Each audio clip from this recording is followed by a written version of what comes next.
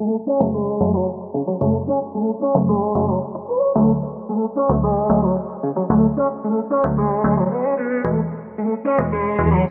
my name is Dr. Pamela, and you are watching The Joy Whisperer, where we explore the science and the practice of joy as a catalyst to our relationships, our resilience, our restoration, and our resistance. So today we are going to be looking at this idea of JOMO, the joy of missing out. Now, I know we've often heard this idea of FOMO, the fear of missing out. And what we're going to be doing today is looking at the opposite and how that actually can nurture our joy without having that fear of missing out. So we're going to be looking at this from the standpoint of three different truths. Now, truth number one is less is more. So there are times where just doing less, thinking less, processing less, being around less people is actually more and can yield much more joy than the opposite. So less is often more. Truth number two, when we experience resistance, that is not necessarily always a sign to fight harder. Sometimes it's actually a sign that maybe we're not going down the right path, or maybe we need to allow that resistance to send us a message that maybe there is something else I should be doing or considering. And truth number three is that stress relief is a great roadmap to joy. Now, we can't eliminate all of our stresses, but we can certainly identify the stresses that help us, that hurt us, that should not be there, and make decisions around which types of stresses we want to maintain. Now, I want you to get a friend and get a pen and let the joy whispering begin. My Shiro doesn't always wear a cape, but she always has time for a hug, a smile, for going the extra mile. My Shiro stretches every dollar, puts in long hours, puts others first. But now it's your time, Mom. When you're ready to retire, we want you to be able to enjoy it. It's time to start saving now. A free 3-minute online chat can give you the personalized tips you need to start boosting your retirement savings today. Visit aceyourretirement.org/Shiro. Honey, what I think you need is a socket wrench. I played JV basketball. I'm sorry. I don't think it looks right. This is good, and it's all good, baby. Is it really all good?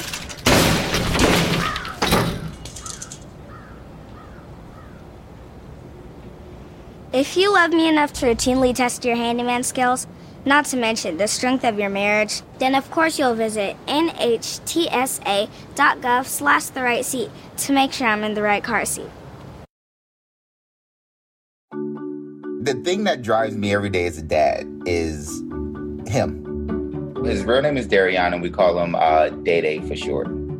Every day he's hungry for something, whether it's affection, attention, knowledge.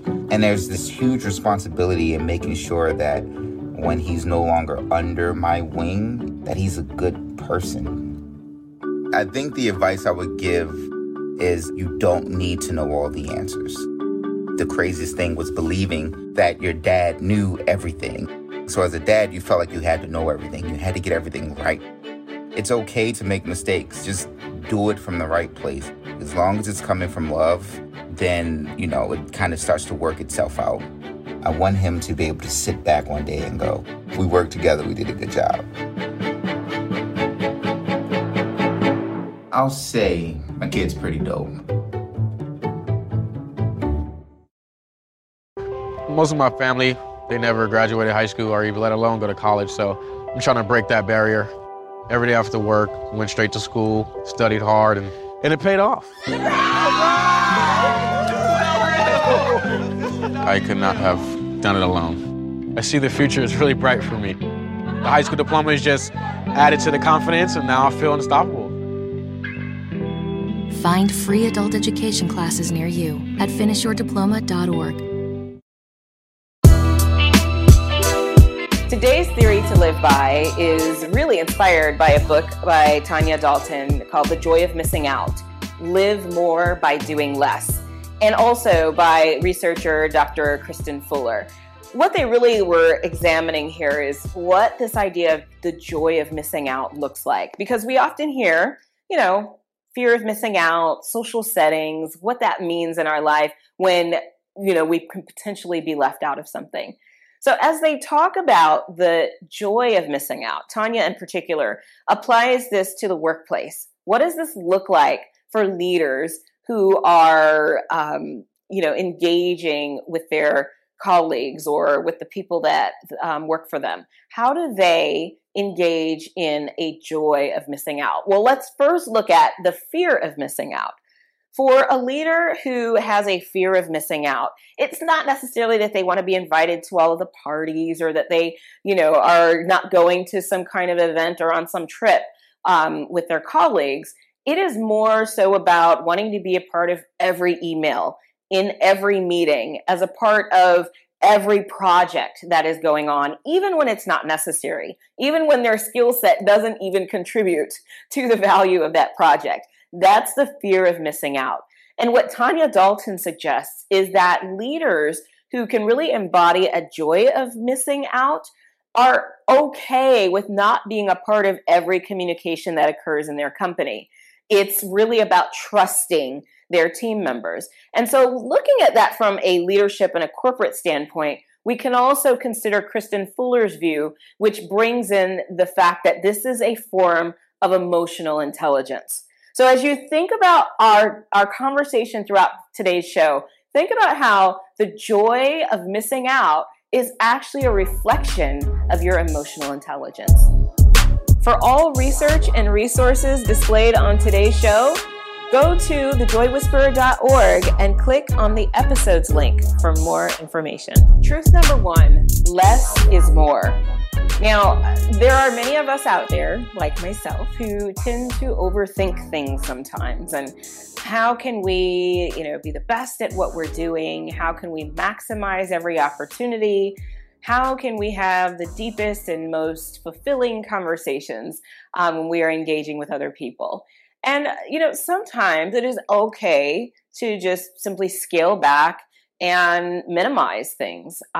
There are great examples, or there's people who prefer to live a minimalist life in terms of how they decorate their homes, the ways in which they travel, the strategies for how they spend money.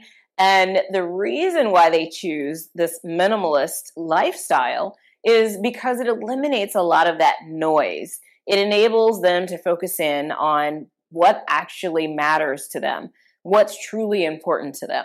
One of the things that I noticed as I was recently on vacation is that the types of food that I eat, no matter where I am, I tend to be pretty simple in the way that I eat. Now, I will try a variety of different things, but there are some cultures and some dishes that are full, they're full, they're fulfilling. There's, a whole bowl of lots of things going on and it's heavy and it's weighted. And one of the things that I learned about myself is that when it comes to food, I am pretty much a minimalist. I keep it simple. I like to sort of see the different ingredients that are involved in my meal and to be able to indulge in each of those ingredients separately. And a lot of people make fun of me because of the way that I eat. But I tend to be a minimalist when it comes to food. Less is more in my point of view. Now, I'm not judging those who do like the more robust, full plates of food types of meal. I mean, that's absolutely okay as well. But when we're looking at this whole idea of how to really focus in on those areas and those things that have the depth and the meat and that really matter to us, how do we make sure that we are able to do that without the distractions of all of the other elements? So let's look at this from the standpoint of engaging with other people. Sometimes depending on your personality or what's important to you, what position you tend to assume when you're in friendships and relationships, there are things that are really important to you and that you want to make sure is a part of your friendship. So as you're engaging with other people, how important is it for you to articulate that, articulate the things that you want within that friendship. And then what other things do you allow into the friendship, sort of to crowd the relationship, that distract you from the bare essentials that you are seeking in that friendship? So sometimes when you think about what are my bare needs, what are the core essentials that I need in this friendship, and then what am I willing to sort of allow to be a part of this so that the other people's needs are fulfilled as well. Now, if there's a clash, so for example, all I need to do when I'm on vacation with friends is to just really sort of chill, relax. I don't need to party every night. I don't need to have a full schedule of a bunch of things to do. But for other people, that might be exactly what they need. And with that being the case, how does that color the relationship that we have as friends? Can they accept my more minimalist perspective when it comes to travel?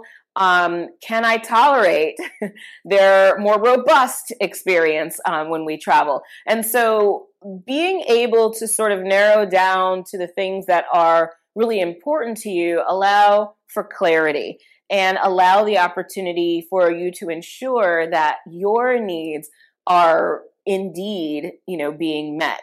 Now, again, if we look at the friend who has, the need to have a robust schedule, we start at 6 a.m. At 8 p.m. we have to be here. At 8 a.m. we have to be here. 10 a.m. there. At noon here. And we have all of these things that are scheduled. That really is, it can be overwhelming. And so think about whether or not this is you. Do you have to cover every single thing that is available? Or are you able to scale back a little bit and say, you know what? Today, I'm just going to chill. Now, it doesn't have to be that way all the time. But if you can embrace a less is more mindset, sometimes you'll be amazed at the amount of clarity that you can achieve. A lot of people say when you're going somewhere, you don't want to look back. But I beg to differ. For her to see her father celebrate his graduation, it's the best feeling in the world. I can't lie and say it was easy.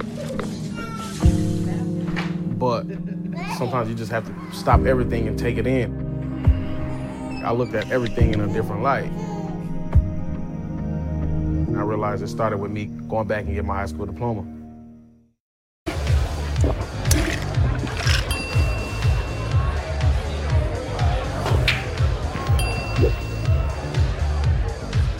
If you need to do something to feel okay to drive, you're not okay to drive. Don't drive buzzed.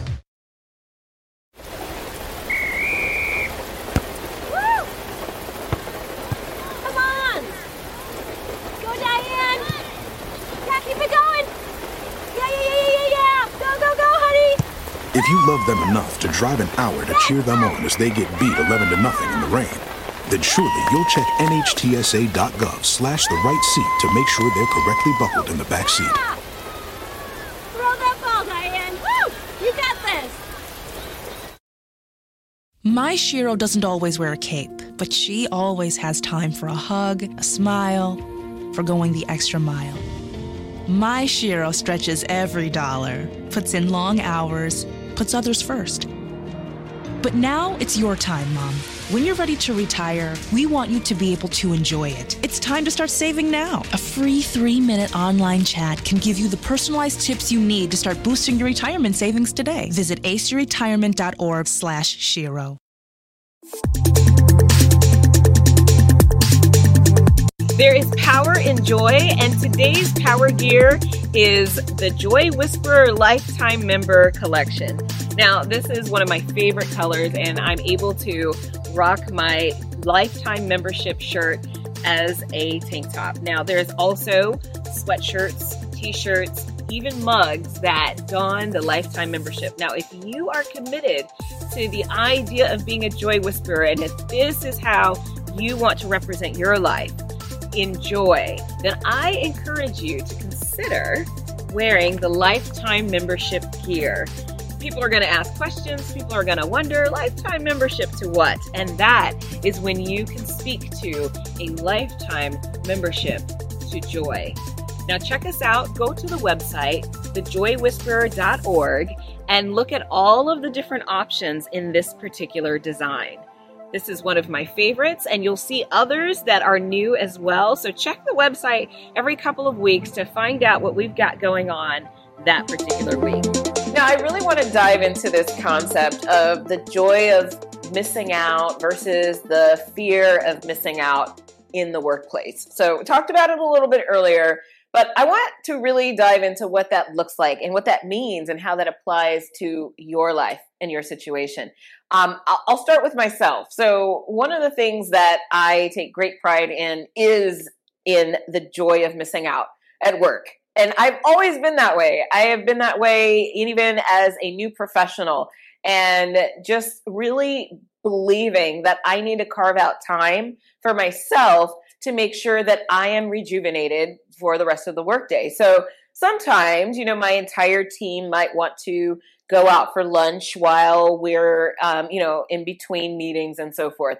And sometimes that's fine. But there are times where I really take joy in missing out on that. I am good with going for a walk by myself or sitting somewhere and recharging, even sneaking off to the gym or reading a book, taking the time that I need for myself and being willing to tell the team, you know what, I will catch you guys, at the next meeting.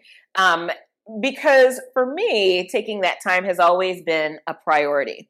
Now, as I have sort of climbed the ladder and have pursued and acquired leadership positions, started companies, built initiatives, and so forth, I have really, and I'm glad that I have that foundation because I've really embraced that to a whole new degree at this phase of my life.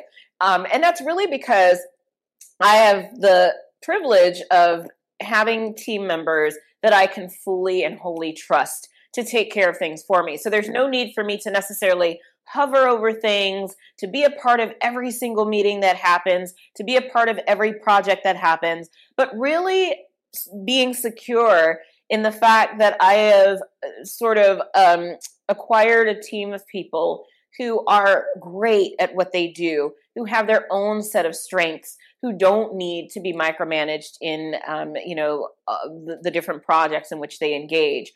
In fact, there's some things that I just actually don't even want to know about. And that's talked about in a lot of different writings about what it looks like for a manager or for a leader to have the joy of missing out. Sometimes there are just some things I just don't need to know. And to really be at peace with that idea and not, kind of poke around and try to figure out, what's going on. Now, of course, to some extent, you want to make sure that you're in the loop in terms of how the things are flowing and so forth. But there is a difference between being in the loop and having a genuine fear of missing out as a professional. So how do you adopt more of a JOMO, joy of missing out mindset, over a FOMO, fear of fear of missing out mindset? How do you balance the two or decide what you want to pursue? There are times where, sure, I don't want to miss out on the outing. I don't want to miss out on this particular meeting. I want to be in the know. I want to be in the loop. It's about the frequency. And it's about the intensity of the fear. And it's about the reason behind the fear. So if the fear is, I don't want to, be disvalued. I don't want people to think X, Y, or Z about me. And it becomes about more of an outer centered approval. Then that fear of missing out can be really damaging to your own mindset and your own progress.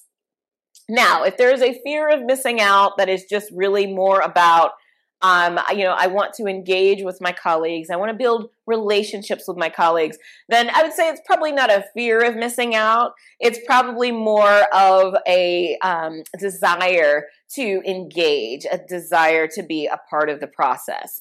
And as far as the joy of missing out, really being able to make decisions around what makes the most sense for you. What actually brings you joy? And are the things that you're trying to insert yourself into things that actually bring you joy? Or is it just sort of out of obligation? Or is it out of fear? What is the root of why you are plugging yourself into those things that you're plugging yourself into? So as a leader, be very conscious of whether or not your behaviors and your engagement is about a joy of missing out or about a fear of missing out. Okay. Do you see any other competition on the horizon? In terms of competition, yes. Well, that's great. It all sounds great. Hey, Jim, listen, I apologize for that. I think there was some sort of a delay on my phone there. Yes, well, it frustrates me as well. Yeah. All right, I'll call you on my cell phone next time. Bye. Good. Really nice. High five. Really nice, man. Really good. Do you feel that? Did you feel that? Feel what? The rhythm. The rhythm. Did you feel the rhythm? No, to be honest, it was very hard for me to find a rhythm when I'm reading and I'm trying to sell and actually talk to a human being over the phone. Yeah, you'll pick that up. Listen, word choices are very important. Yeah. That's why I wrote the word competitor, to elicit a certain response. And that rhythm, the rhythm, I really need you to get that. The rhythm. Yeah, it's like a dance. Ba ba ba ba ba ba. We got someone interested. Ba ba ba ba ba ba. But they didn't consider selling before. Ba ba ba. Okay, yeah, I got it. I got it. You got Hey, it. look at that. I got it. You're getting there, buddy. Yeah, You're how getting about that. Yeah, well, to be honest, Greg, I thought I was doing pretty good on the calls the last 10 years. Buddy, you were doing okay, but we could all use a little refresher. Yeah. You know, Greg, when you came here, I was sort of hoping that you would, deal with more pressing issues here around the office. My philosophy, James, is to start with the building blocks. You fix the little things, and the big things take care of themselves. Sure. Let's go get some salad. What do you say?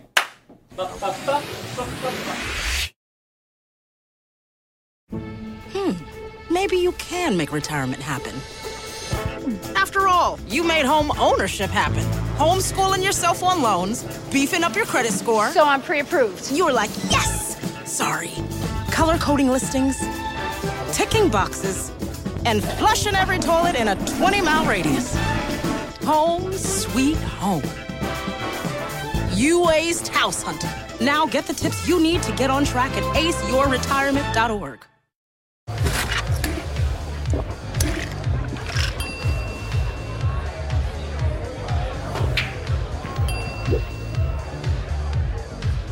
If you need to do something to feel okay to drive, you're not okay to drive.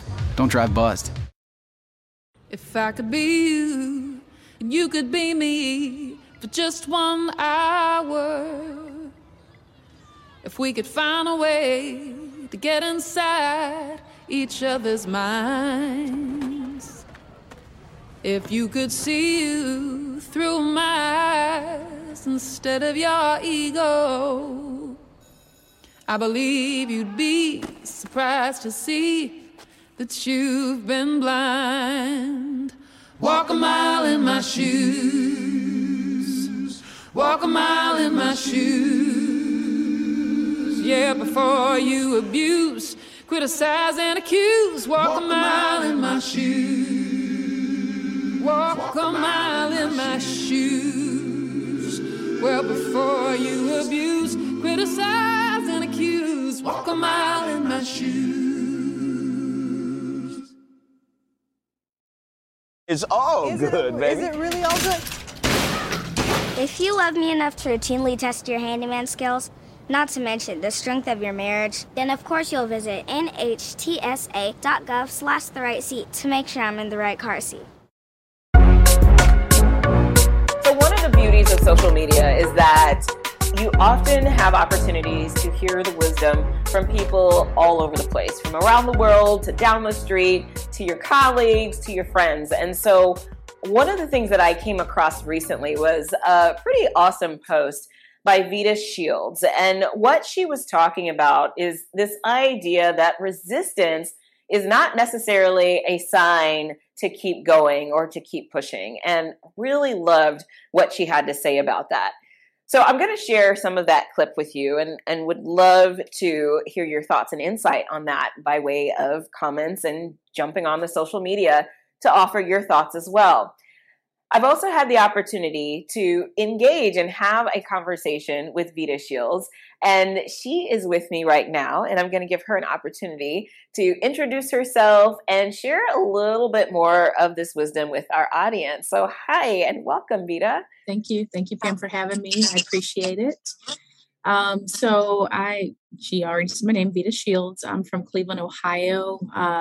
I'm a professional in corporate America. I've been doing recruiting, sort of leadership, for a long time, almost 20 years at this point in recruiting.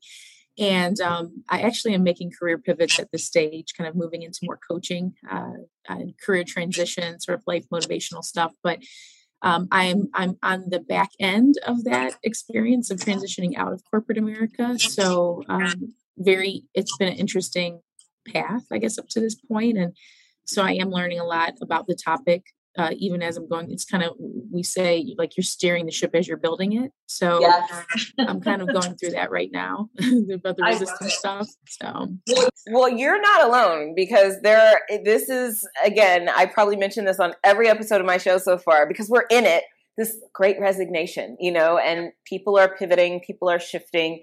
And, it could be a sign of the times, but it also can be a life phase, because I think we're probably in right around the same life phase. And this is the time when people start really thinking, I might want to do something else.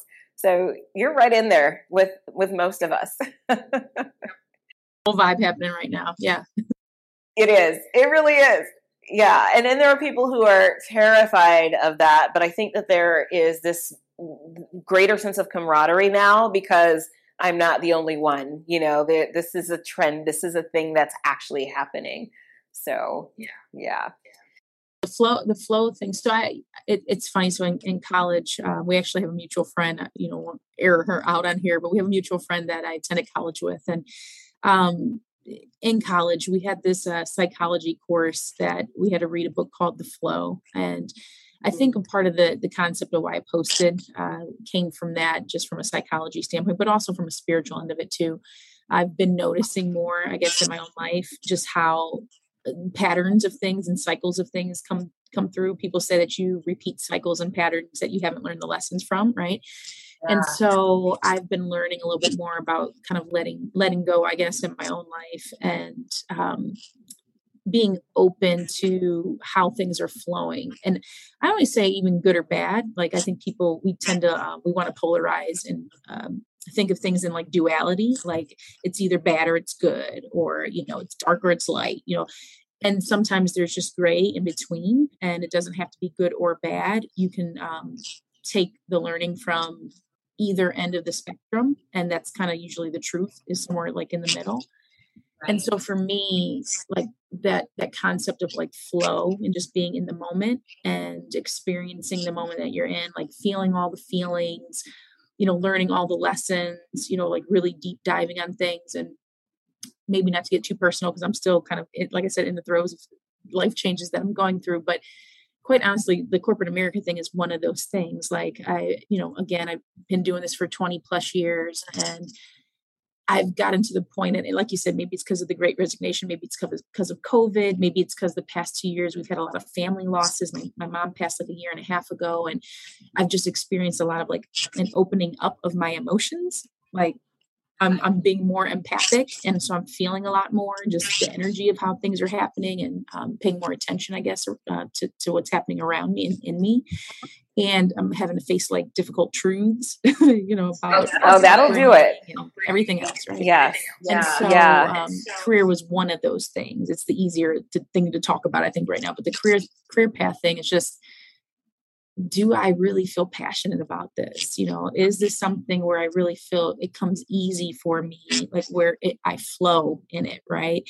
And even if I flow in it, is it something that brings me joy, right? The joy whisper, right? Like, does it actually bring me joy to do this, right? And I was finding myself losing the joy, and it felt more like work, and it was more of a struggle to wake up every day. I'll share this one example. I came home from work one evening, and this is actually like the turning point when I decided I'm not doing this particular job or this particular career anymore, and maybe exiting corporate America. I came home and, 6, 7 o'clock at night, still wrapping up work. I have a 4-year-old, a little bit of a late bloomer. I started late in life having my child or children. So, she's 4 and I'm in my 40s. And I come home and she just wants to play. She's 4, and she's like, mommy, play with me. And I'm still doing work. Right. And so then half hour, an hour passes, 2 hours passes. I'm still wrapping up, and she's finally like, mommy, please play with me. And I like literally turned around and kind of snapped a little bit. Like, I told you, give me a second, and like, whatever. And she's 4, so she cries sometimes about, cause it's Tuesday or whatever. Right. But she started crying, like, yeah, right. It's just her shoes are pink. Right. But, yeah, she just started weeping, and she's just like, mommy, you don't love me. You don't like me or whatever. And, that's like, that broke my heart. Like, my little 4-year-old, it just broke my heart. So I knew, like, at that moment, it was changing my character and kind of how I interact with people. And it's like, I knew at that moment, and I was only like 3 months into this role. I'm like, something's going to change, Wow. That was kind of like the beginning of it. But to me, that pushback that I was feeling, that discomfort of, I don't feel comfortable in this role. I don't feel joy in the role. I'm literally at work. My computer's breaking down every 5 minutes from anything that I've done, in particular. It's not user error. I'm on my like 3rd computer at this job, like weird stuff. And I'm like, no, like really, really pay attention. Like what is aligning in your life? Like, what is this, the spirit of what's happening? What's the energy of telling you in the moment, and it's like, maybe I need to pause for a second and like rethink it, like it's not always a charge to press forward. What do you say to people who see situations like that and they say, no, you need to overcome, you need to, create new strategies to spend time with your daughter? And, because I think what you said about character change was huge. And a lot of people miss that, and they will gloss over it and still, no, you've got to pursue. What are you doing? I'm a spiritual person. I'm no guru or anything like that, but I'm certainly somebody who I try to feel, and I haven't felt very empathic up until the point till my mom passed, and then all of a sudden I felt everything, right? And I think at this point, the things I would tell somebody 3 years ago is different than what I would tell them now. I usually was the person that would just push through. I can do it. I can will myself over this wall, and I have the skills, I have the abilities. I've been doing this for 20 years. Like, if it's an issue in my marriage, I can just power through it. Like, no, now it's kind of like, okay, let me do like the internal piece of it. Like, let me actually look at how I'm feeling. Where's it really coming from? Like, what is the root of what I'm feeling? Is it really about the job, or is it about grief? Is it really about grief, or is it really about, it's time for me to do things that come easy to me, that I love, and that are palpable. Like when you're doing something that you feel joy about, it's easy for other people to feel joy from you, like, I don't want to use words that are loaded words that will scare people, but they're, energy words, spiritual words, people say channel, that's like a weird word, but like truly, like the vibe, let's just use vibe because it's an easier way to say it. When you are interacting with somebody who really is joyful, you feel the vibe from them. Like, you feel joyful in the presence of joy. You feel love in the presence of love. You feel empowered in the presence of empowerment, in the presence of knowledge, in the presence of wisdom. And people embody that, right? And so, am I really being able to do all that in my workspace right now? No. Every once in a while, something is awakened where I get to talk to someone, and it's like, oh, that little gem just slipped out, but that's not what I get to do every day, right? And so, I would not charge forward now. I would get more in tune with like what's happening on the inside of me and how's that impacting the people around me, and like identify, like get to the root of what it really is, and deal with the root. Like, and part of dealing with the root is being truthful. Like, if you're not going to be 1,000% truthful with yourself, 1,000% truthful with the people in your life, 1,000% truthful with, you and God, because, if you're somebody who believes in, God or higher power or whatever you call it, there has to be a moment of like you being fully revelatory about where you are. And because from there, that's when all of the opening up and the good things start to come in, and you start to unpack the stuff that's hindering you from moving forward. And sometimes you can then push forward in the very thing that was giving you pushback, right? But you can't do it before you start addressing the truths and like the inner work. Some people will call it shadow work or whatever, but there's things that are the hidden things that you have to work through in order to get to like the good stuff, like the goals. Yeah. And a lot of people are terrified of that kind of work. And so, and so instead of dealing with it, it's like power through, push through. And, we're taught that as athletes in particular.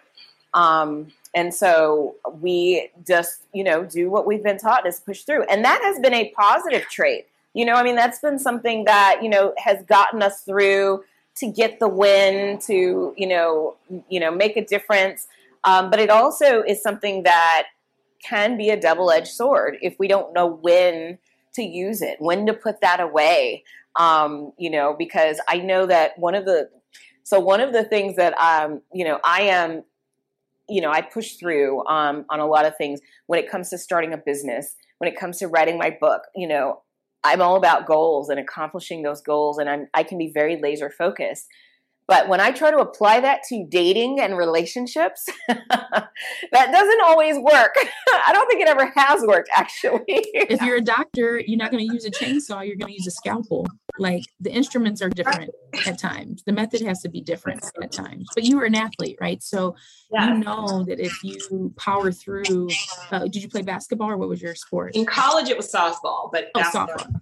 Well, softball, we'll use that. So you slide into home plate or whatever you're going to do. And you turn your ankle and tear it up, right?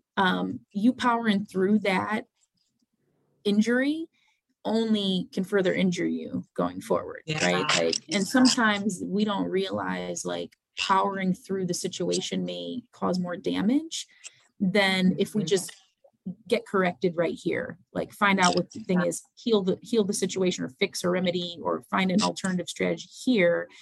And then try to push through when you're at a place of understanding. A lot of times we don't have the understanding yet because we don't know what we don't know. Right. I just had a conversation with my husband. I won't go into all the details, but we've experienced a very genuine breakthrough for us, and part of what was coming of it is that we didn't know what we didn't know. Like, everybody has their own personal truths and things that they have to face in their life, our upbringing, our egos, our pride. A lot of times we're looking to fix that in other people, and we haven't fixed it in ourselves yet. And until we fix it in ourselves, we won't know the remedy of how to do it in someone else until we do it in ourselves. I have to throw in the plank. The scripture about there's a whole plank in your eye right now. 2x4. And you're literally trying to pluck something out of mine. Yeah. And that's legit. And another thing, you're kind of on scripture, and I don't quote scripture that often, but like, there's another one that's like, and I literally just read it. That's the only reason why I can like quote it. It's a quotable right now. It's like James, it's like 5:16 or something, but it basically says like, confess your faults to each other, and so that you can be healed. Now, if I put that in the context of something like workable, like a business plan, or, a relationship, or, a career move, or whatever it is, right? Mm-hmm. The wall that you face sometimes, if there's like ego or something going on, with ourselves, we have to be open enough to share that with a trusted person, right? And when you share that with a trusted person, the fact that you even express it unblocks that thing that is stuck, in some ways, and then what normally ends up happening is that either that individual who you've shared it with, they have a dialogue with you that now something creative can be sparked, within the conversation, new thoughts can come from that. But, there's not a lot of water that can flow through a dam, that's a walled up. Right. It has to be opened up or unblocked in order for things to flow. Most of my family, they never graduated high school or even let alone go to college. So I'm trying to break that barrier. Every day after work, went straight to school, studied hard, and it paid off. I could not have done it alone. I see the future is really bright for me. The high school diploma is just added to the confidence, and now I feel unstoppable.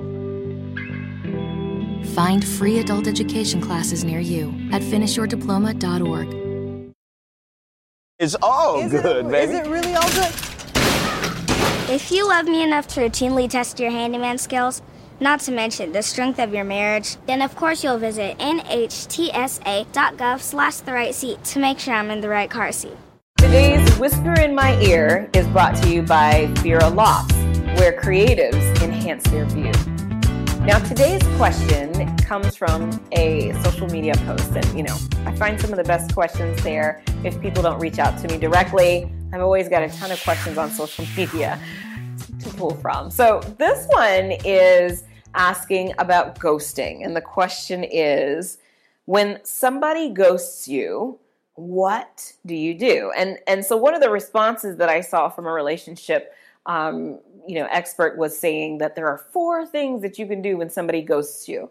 And the first thing that comes to mind for me, especially when we're thinking from a JOMO perspective, joy of missing out, is maybe there's not much I need to do if somebody ghosts me. Now, of course, there are some considerations to keep in mind. How long have you been dating the person? Is it 6 years? Is it 3 months? Has it been 1 date? Has it been 12 dates? So of course that's going to impact what it feels like, to be ghosted after that amount of time. But should this happen, how do you address this from a joy of missing out perspective? Now, if we're being fair, it's reasonable to sort of attempt to reach out and find out what's going on. And if they continue to not respond, if maybe after a few attempts to reach out, they don't respond, it then becomes time for you to consider what it means to sort of gradually transition out of that situation. And why I say gradually transition is because, your mindset sometimes it has to follow the action. So when you think, I'm going to move on, and you engage in the behaviors of moving on, if your mind is still there, then you're going to experience some distress over that situation. So be real with yourself and give yourself the time that you need to truly transition yourself mentally, physically, sort of out of that realm of that particular relationship, that particular situation. Now, if this is a situation that is completely uncharacteristic of the person and there's a potential that there's something wrong, that they may be hurt, now, of course, we don't want to assume in cases like that we've just been ghosted. But if it is a case where we have genuinely been ghosted, and I will admit it has happened to me as well, it is really important for you to embrace the bullet that you just dodged and find joy in the opportunity that you may have missed out on something that wasn't good for your soul anyway. So how do you change your mindset from that of abandonment and rejection to that of, I have just been saved from a situation that probably wasn't going to be good for me anyway? It's all about a mindset shift. Oh, the mean, rotten, contemptible, crooked. Crooked? I should think you'd be glad to find out I'm not crooked. You can't even be honest about being dishonest. Less stress is a lifesaver. One of the things that we hear about often is the damage that stress does to our bodies, mentally, emotionally, physically. And it is so important for us to take this in and receive this as truth, because we can enhance our lives immensely when we start to pay attention to the types of stresses that debilitate us, that wear us down, versus the types of stresses that empower us, that are absolutely necessary, and that in fact fuel us to keep moving forward. So all stress isn't bad stress, and this is what's really important to understand. So there are those forms of stress that empower us, that actually apply pressure to the point that motivates us to rise up, to make a difference, and sometimes is just a necessary part of growth and change. And so those types of stress, so for example, the level of stress that you might experience when preparing for a test and wanting to pass and wanting to do really well on that test, the anticipation that one may experience when they are getting close to childbirth and they know that there is going to be a lot that needs to be done in preparation of that birth and even after that birth. So there's going to be levels of stress there as well. Maybe even the stress that you experience coming home from work, sitting in traffic, really wanting to get home so that you can start the second half of your day. So those types of stressors are stressors that are a normal part of any process, any transition, whether that transition is towards childbirth, from going from work to home, or so forth. So those kinds of stressors are expected. But there are other stressors that we put on ourselves that we actually create that are absolutely unnecessary. So, for example, if we are obsessed with what other people are posting on social media, if we are looking at other people's lives and we are overwhelmed with how hard it must be to get a life like that and why their lives might be like that and ours are not, those are the kinds of stressors that bring us down, that are debilitating, and do not add an ounce of positivity to our lives. And those are the stressors that we actually have a choice to embrace or to reject.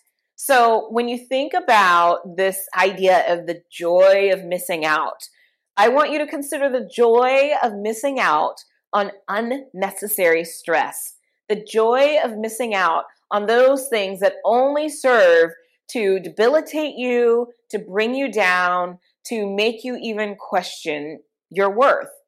So a lot of these things, there are something, if you do an assessment of your life, you'll find that a lot of these things are created by you. So how do you respond to people, for example, who say no? How do you embrace no when you have a request?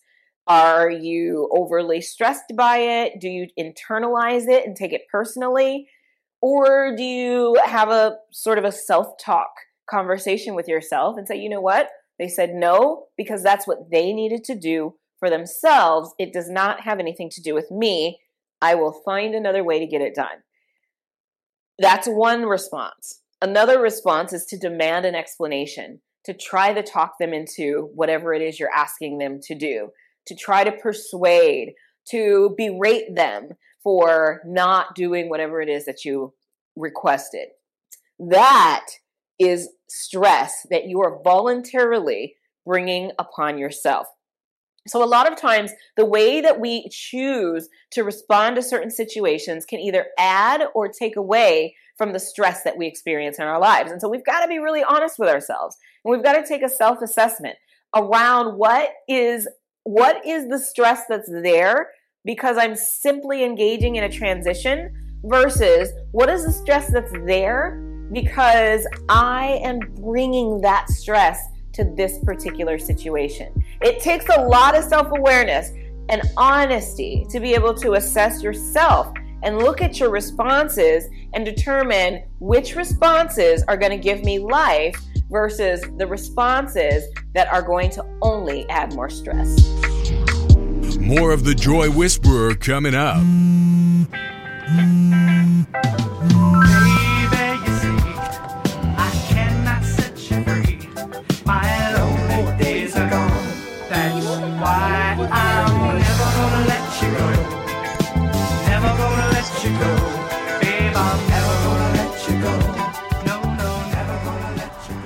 you go. Thank you. Thank you.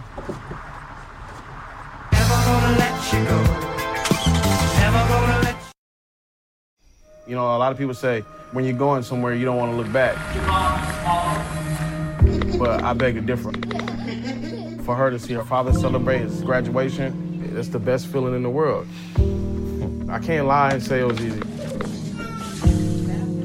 But sometimes you just have to stop everything and take it in. I looked at everything in a different light. And I realized it started with me going back and getting my high school diploma.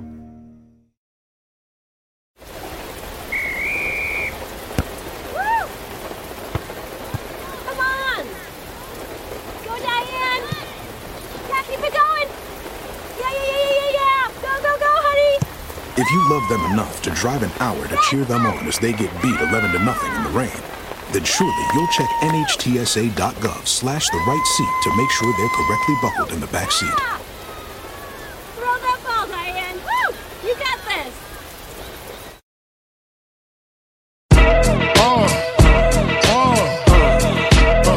Come on.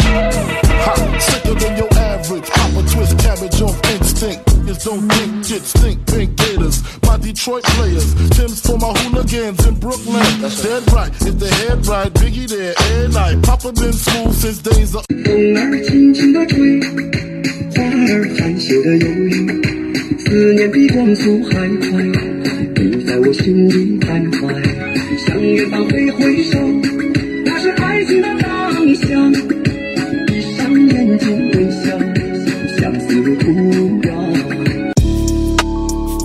So reducing the stressors in a lot of situations can sometimes be a little bit more easier said than done, especially when those stressors are related to racism and other oppressive structures that may be out of our control.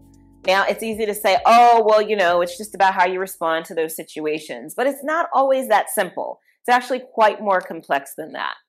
So I'm reading this book, and it's a phenomenal book called Under the Skin, and it's by Linda Villarosa.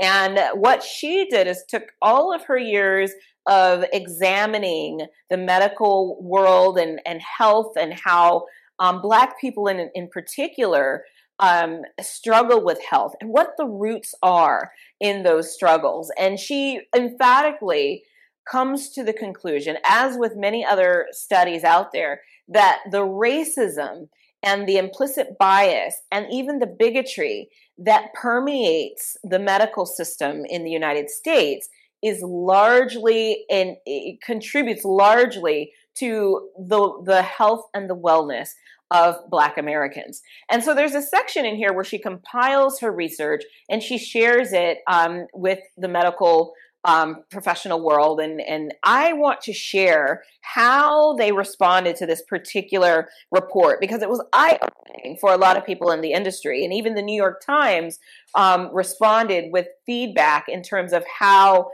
compelling the study is and how it's time to take action. And this report that she published is called Unequal Treatment. And so to that report, a New York Times editorial in March 22nd, 2002 was sharp in its rebuke. And it said, to the extent that doctors are shaping their treatments based on subconscious bias or false stereotypes about how Blacks or Hispanics will respond to their ailments and their treatments, the only lasting cure will be greater awareness and education for medical professionals, as the panel recommends. Now, if you go on to read here, a quotation by Goeth included in the first pages of the report would prove telling. The quote is, "Knowing is not enough. We must apply. Willing is not enough. We must do." And as Linda Villarosa says here, the report that she wrote is not enough. Since its publication, hundreds more studies have examined the explicit link between racial discrimination and the physical and emotional health of Black people and other people of color, yet have seen little forward movement on solutions. So we know that we are living in this landscape in which our physical health, our mental health, is really in jeopardy and at the mercy of medical professionals who continue to engage in under a racist institution, under institutions that give preferential treatment to people who are not of color and ignore some of the concerns, the pain that's expressed by people of color.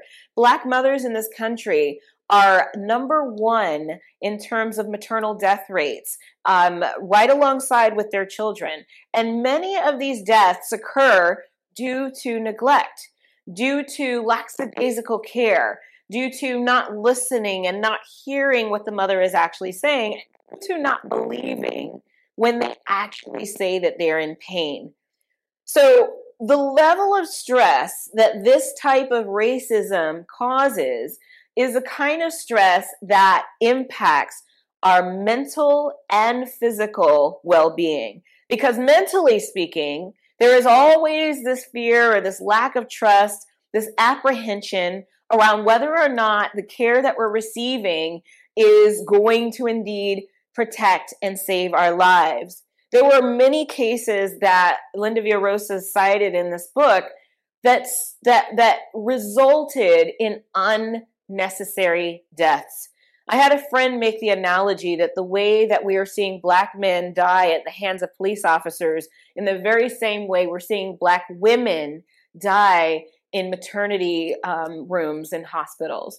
So these are levels of stresses that needs an institutional response. Significant literature documenting that African American patients are treated differently than white patients when it comes to cardiovascular procedures. There were differences in whether they received optimal care with respect to cancer diagnosis and treatment. African Americans were less likely to receive appropriate care when they were infected with HIV. They were also more likely to die from these illnesses even after adjusting for age, sex, insurance, education, and the severity of the disease. Disparities existed for patients with diabetes, kidney disease, mental health problems, and for those who were pregnant or were children. You know, a lot of people say when you're going somewhere, you don't want to look back. But I beg to differ. For her to see her father celebrate his graduation, it's the best feeling in the world. I can't lie and say it was easy. But sometimes you just have to stop everything and take it in. I looked at everything in a different light. And I realized it started with me going back and getting my high school diploma. So this week's gift to myself is something I've never done before. I actually traveled to a new country. I went to Costa Rica, where I learned that the favorite saying in that country is pura vida, which basically means the pure life. And I love it because it really did represent the pure life. And so where I'm standing now it reminds me so much of Costa Rica because of all of the greenery and the lush hills that overlooked the beautiful ocean.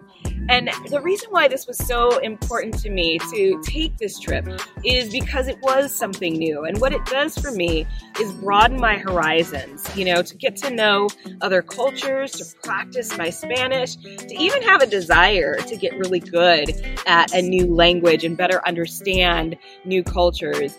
I had the opportunity to take a boat, which was a water taxi, into a little town and really just sort of walk around in the town, enjoy the food, and really take in the most authentic part of their culture. And it was just an amazing experience.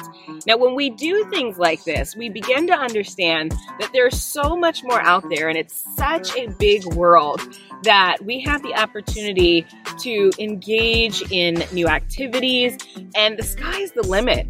One of the things I've learned about Costa Rica is that there have been a lot of Americans, Black Americans in particular, that I've been hearing about who are relocating, who love Costa Rica so much that they are actually uprooting and moving to the country because it is just truly a genuine, peaceful place.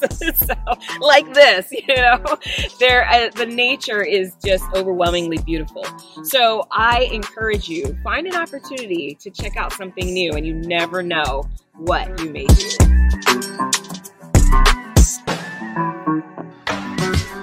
The joy of missing out is one of the things that can give you a level of peace that you didn't even know you can have.